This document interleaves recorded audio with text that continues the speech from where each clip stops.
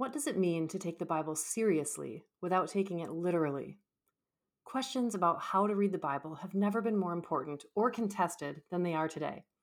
In today's interview, President Jonathan Lee Walton talks about what it means to read the Bible through a socio-historical lens and how identifying the politics of ancient Judean writers can help us navigate the 21st century.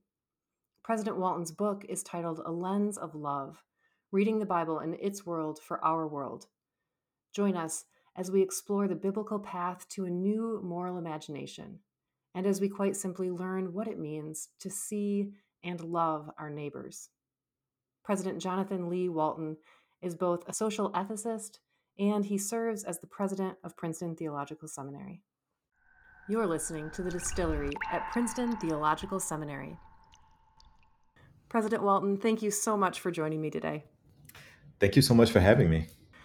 I am very excited to talk about your book, A Lens of Love, and we'll just dive right in. You open with a story that's interesting about a Bible study that you hosted when you were at Harvard University, and you share how those students made it imperative for you to write this book. So can you share that story with us? Yes, you're absolutely right. It was young adults and any graduate students and young professionals that attended the Memorial Church at Harvard University, and they were wanting to engage the Bible as people of faith, with the understanding that the Bible is just a very complicated book. These were incredibly bright people, physicians, lawyers, graduate students, right? And they were expressing their issues with how they pick up the Bible, like so many people, pick up the Bible with sincere hearts. They're ready to learn. And then after a few late night attempts, it ends up decorating their nightstands. And that's probably just true for so many of us. And that's one of the reasons that I think that so many people appeal to the Bible without necessarily ever reading the Bible. And many of us evoke its authority and we make a sincere attempts to try to understand it. Yet we often come up short. And so these young adults, they were gathering for a regular Bible study with the opposite intent. They wanted to engage it. They wanted to better understand it. Most importantly, they wanted the Bible to inform how they were wrestling with the big questions of contemporary life. I mean, how do we live ethical and just lives as Christians? How do we become deeply rooted in our Christian faith while respecting those who may not look, love, or believe as we do? And how do we engage rather than ignore the more problematic dimensions of the Bible, such as its overt sexism and violence? And so this is what brought us together. And it reminded me of the maxim that we could either take the Bible literally or we could take it seriously. And these precious young adults, they wanted to take it seriously. Yeah, what a gift and what an opportunity. That reminds me of a former colleague of mine who was a young adult when I worked in the finance industry who picked up the Bible to try to read it for the first time. And she started with what she called the book of Job because she had a job and she wanted to read about it. And imagine encountering the story of Job as your first encounter with scripture. That story is just so common, right? And it Yeah, speaks to the complicated dimensions of our faith. But more importantly, it also typifies sincere people who are just looking for ways to engage this text that has meant so much to so many. absolutely. Later in the book, you also connect the pressing need for this serious approach to scripture with the election of Donald Trump. Can you talk a bit about that as well? I will say that it was probably less about Donald Trump specifically and more about the kind of culture wars that he and others typify. I mean, a valorization and amplification of purity politics, how we appeal to sacred categories and cultural myths to establish social hierarchies and narrowly define what it means to be a Christian or even what it means to be an American. And this was the very sort of xenophobic and nativist and even exclusionary impulses that we see throughout our society. that those in this Bible study were seeking to push back against. I would also say that, unfortunately, this is also the history of the Christian church. I mean, it's a history that we cannot avoid. Again, it's much bigger than someone like Donald Trump. I mean, from Constantine through the Crusades, North Atlantic slave trade, Nazi Germany, neo fascist impulses across the globe today, the Christian church has been complicit. And too often, we know that the Bible has been weaponized. And so, how do we reclaim this? I really like the way that the writer Anne Lamott put it in describing this terrible and tragic history. She says, you can always tell when man has made God in his own image because God hates all the same people that we do. Oh, that's an indictment, isn't it? But this book, I mean, it was written for those who are more concerned with love and compassion than the purity politics of judgment, exclusion. And this is why it's my humble offering to the world. Well, you offer some really tangible approaches. You're not simply refuting some typical approaches which exist and are very common in lots of churches and in lots of people's assumptions about how to approach the Bible, but you're offering what you call a socio-historical approach. So, can you break that down for us? Yes. I mean, it's important to note. I mean, and I always have to say this, particularly out of respect for my extraordinary colleagues in the Guild and who are trained in the Hebrew Bible and New Testament studies. I was not trained as a biblical scholar, though clearly I engage Scripture both professionally as a scholar of religion and personally as a person of faith, as a Christian. Mm-hmm. But I was trained as a social ethicist. That means, one who's concerned with cultural values and how societies define the right, the good, the just, the fitting. This is one of the reasons why, when preparing sermons and reading scripture, I often employ what you note as the socio-historical approach. And this is an approach that begins with the belief that there is no text without context. And so this approach of it pays attention to the social relations and the political dynamics within the ancient world. It helps us to identify meaning in a particular space and time. And this is how we can then better understand the power dynamics and the class structures, as well as the influences of surrounding cultures such as the Egyptian, Babylonian, and Roman empires. Yeah, that's great. It pulls us into particularity. Like there is no vague universal context. Um, there's only particular different contexts. Exactly. And it helps us to understand across contexts, right? And so when we better understand power dynamics, say in the ancient world between men and women, Judeans and Samaritans, Romans and Jews, then we can better understand the metaphors and the cultural scripts of the biblical texts, and better understand and unpack the parables. And to the subtitle of the book, we can understand power relations, but particularly Jesus's approach to compassion in the ancient world, so that we can then begin to apply it in our world ethically.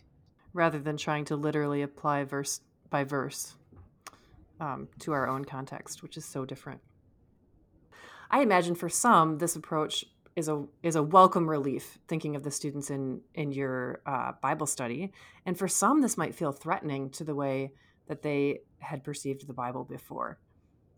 Particularly when we're trained to think that divine revelation and divine inspiration is about that there were ancient stenographers in the in the ancient world that just dictated words from God directly. Mm-hmm. But that's just, we know the power of story and myth and the ways that meaning changes over time. Mm-hmm.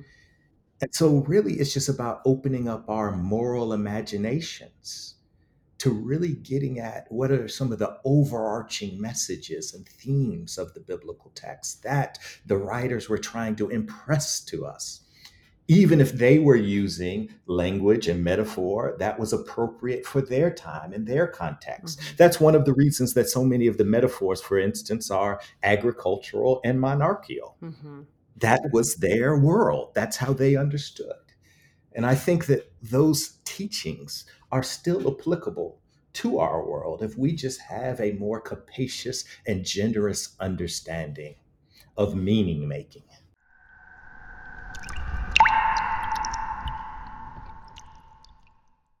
So let's talk more specifically about better understanding this book that we call the Bible, which is, of course, a collection of books, not a single book. But let's start with what it took for something to be considered sacred. Well, what we consider sacred is often determined by communities, right?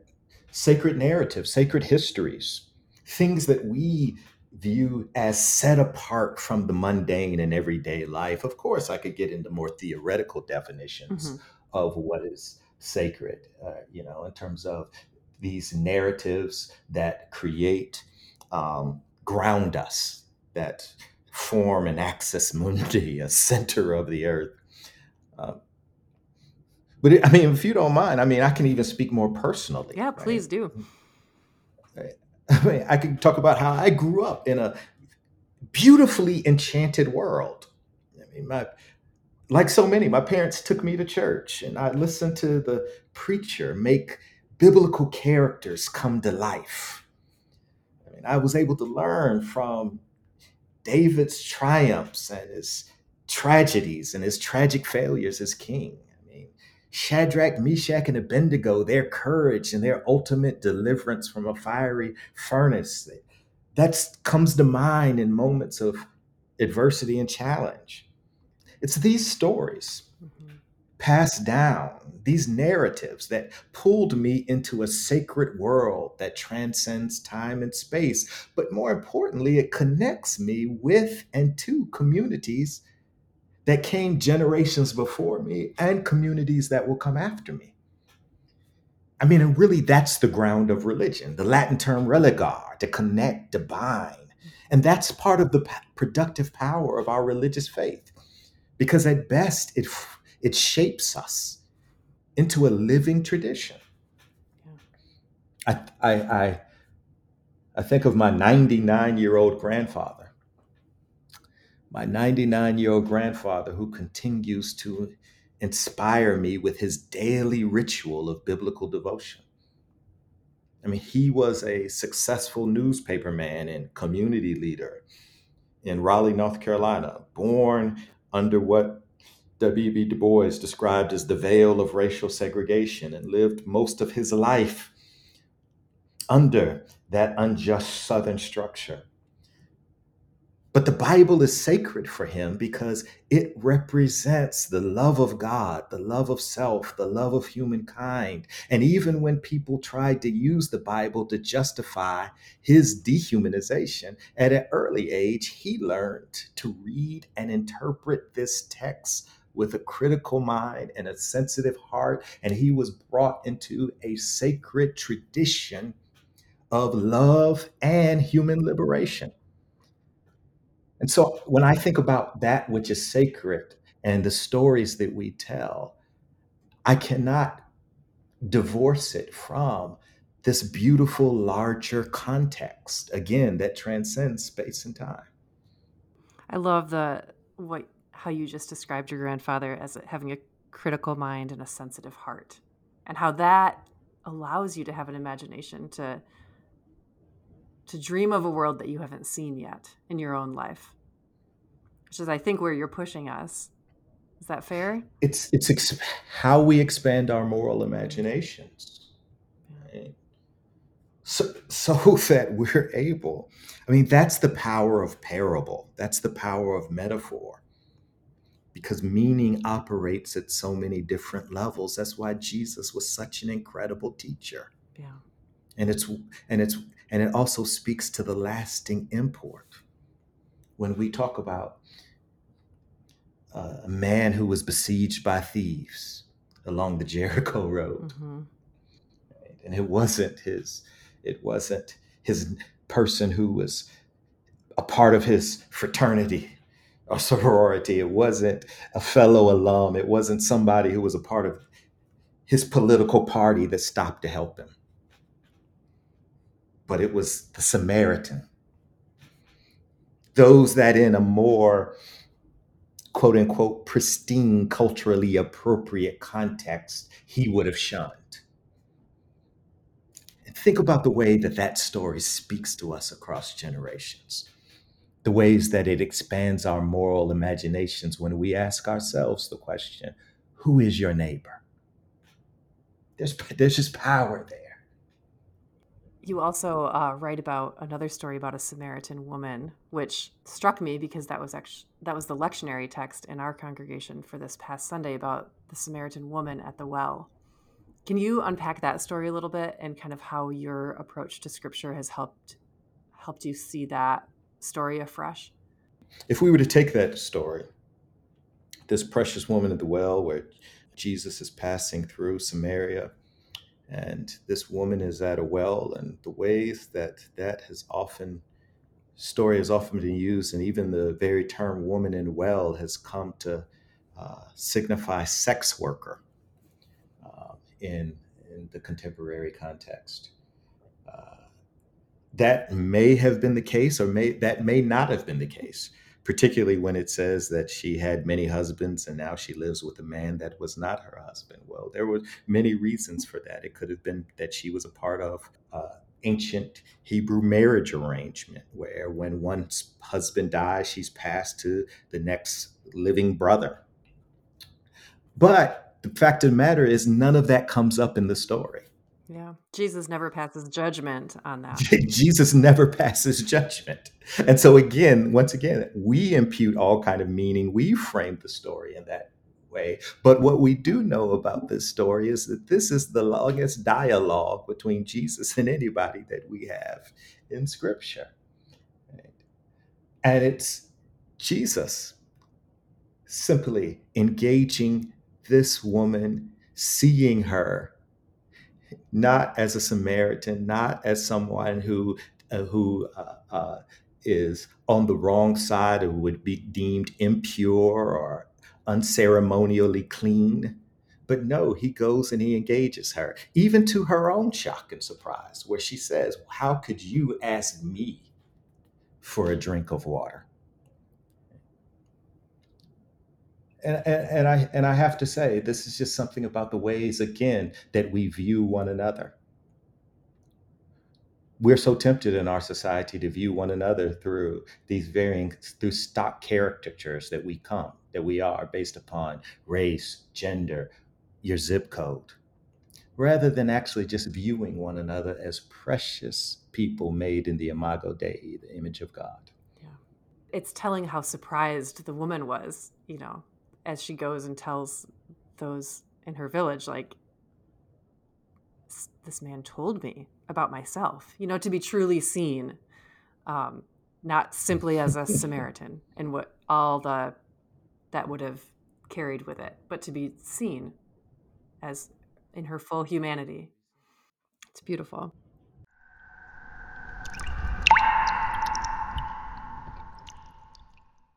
So you also, to pivot a little bit, you start with dynastic literature. And you did bring up King David when you were sharing kind of the enchanted world that you grew up in. But why do you start with dynastic literature? Well, let's first define what that is, and then kind of say why that's an interesting starting point. Hmm. Yeah, the dynastic literature. I mean, it's the books of the Bible that provide an account of the rise and fall of Israel's monarchy. And I chose to begin here in the middle of the Hebrew Bible because so many of the figures and events of this period, first of all, can be historically verified independently of Scripture. Historians and archaeologists have discovered facts about the Egyptian, the Assyrian, the Babylonian, and Persian empires that help us to better understand biblical stories about Israel's monarchy and their captivity and exile. So that's one reason. But also, began there because really the dynastic literature provides backdrop for the entire Hebrew Bible, particularly the period of exile. I mean, Mm-hmm. this period shapes how ancient Israel, how they reconstructed their past, how they imagined their future. So, just as the kingdom under David, as well as the subsequent split to the northern kingdom of Israel and southern kingdom of Judah, I mean, this provides us better understanding of the Hebrew prophets, the wisdom literature, and even the origin narratives in the Pentateuch. They all speak to these, to the split and into their ideal of themselves as a united kingdom. So, therefore, when we read some of the very familiar stories, even going back to the book of Genesis, we'll see that they are political allegories that people are trying to defend. We'll see that they're trying to make sense of behaviors of individual leaders, as well as the nation of Israel during its rise and fall. So, that's why I felt it important to start there with the dynastic literature. Yeah. Would it be fair to assume that the experience of exile also shaped which oral histories eventually were recorded? Oh, it was definitely a power play. It's a power play between the southern and even northern kingdom, Yeah. right? And Yeah. so many of these stories are where they're playing the dozens with one another. There's a story, for example, of King Jeroboam, right? And his golden calves. Hmm. And by the way, during that period, golden calves were quite common, right? And so it's interesting to see that later that when we read, there's a particular account that we're all very familiar with when Moses comes down the mountain and everybody is taking their gold and they're building their own god in the form of a golden calf. Mm-hmm. Well, it doesn't take too much imagination to know that that's a critique of King Jeroboam. Right? Mm-hmm. And so, again, that's one specific example of why I began with the dynastic literature. Oh, thank you for that.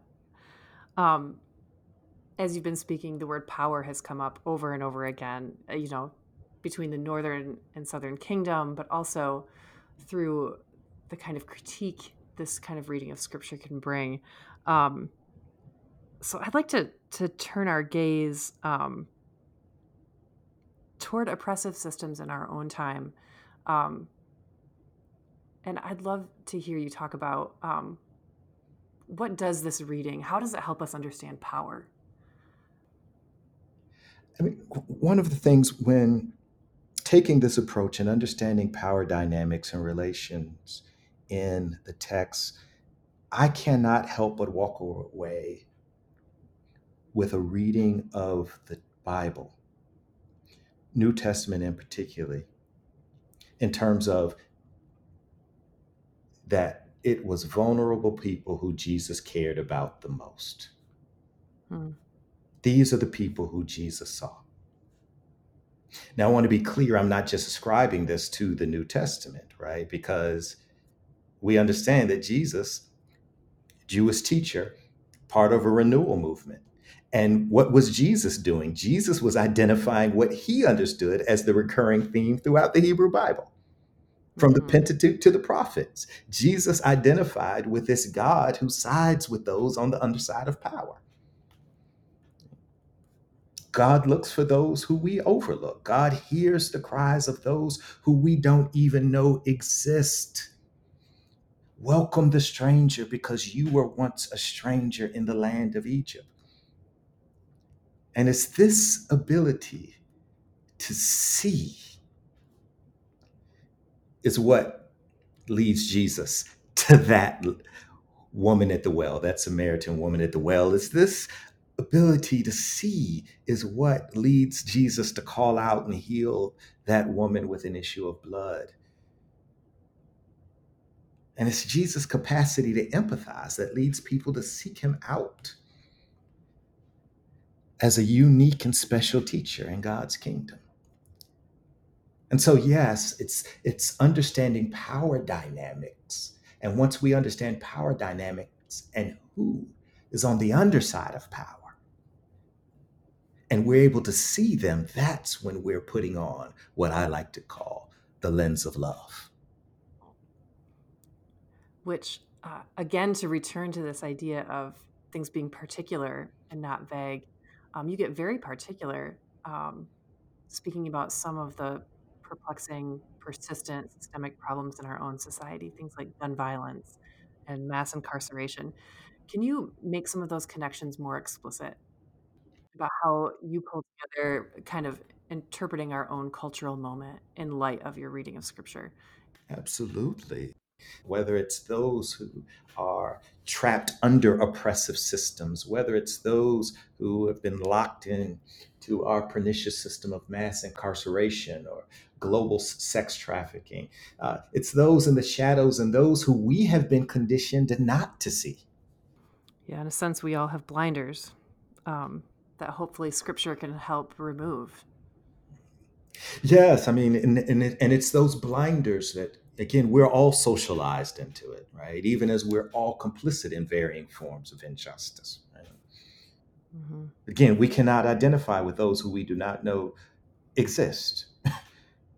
And so, as long as we live in a state of plausible denial, or what James Baldwin would euphemistically refer to as a state of innocence, then it allows us to ignore the pains, the problems, and the perplexities of our world. And we opt for an existence of blissful ignorance. And our world becomes the world. Our cares become all that matters. And this is where I believe that God's corrective lenses can help us.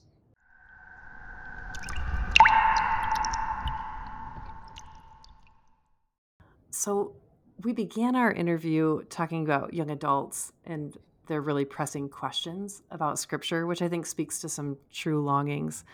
I'm curious, what do you most want young adults to hear about the Bible and about living as a Christian in our own cultural moment? There is real power in Jesus's commandments around love. We should not just write these off as empty platitudes. I mean, consider love your neighbor as yourself. How many of us hear the first part of that commandment, but we miss the second clause, as thyself? Hmm. How many of us know what it means to love ourselves wholly and completely? And I'm not talking about being proud of our accomplishments or of our personal achievements. I'm referring to loving the person that we know best, the one who's often emotionally fragile, filled with flaws, anxious, insecure. Loving that person. I mean, again, this comes back to sight and a lens of love. I am so glad that I serve a God who sees me not as the world sees me. I'm glad I serve a God who sees me Hmm. not as I often see myself. Think about the amount of time that we spend covering up and concealing our actual and our presumed flaws. We're smiling on the outside. We exude confidence, moral character, some of us. Many of our young people, we know the ways that they're posturing and preening for social media, young people and old people alike. Hmm. Yes. Yet suicide remains a leading cause of death among young adults. Depression, anxiety, loneliness they've only been exacerbated by our hyper-mediated, hyper-connected world. And maybe because it's social media platforms have conditioned us to judge our neighbors as we judge ourselves. And so I think heeding and learning how to love ourselves as a precondition of being able to love one another, that's an important commandment that I would want our young people to walk away with. Well, that's a beautiful note to end on. Thank you so much for talking with me today, President Walton. Oh, thank you so much for having me. You've been listening to The Distillery at Princeton Theological Seminary. Interviews are conducted by me, Shari Oosting. Our editorial and production staff include Nathaniel Hood and Byron Walker. Like what you're hearing? Subscribe on your favorite podcast app and don't forget to leave us a review. Even better, share an episode with a friend. The Distillery is a production of continuing education at Princeton Theological Seminary. Until next time, thanks for listening.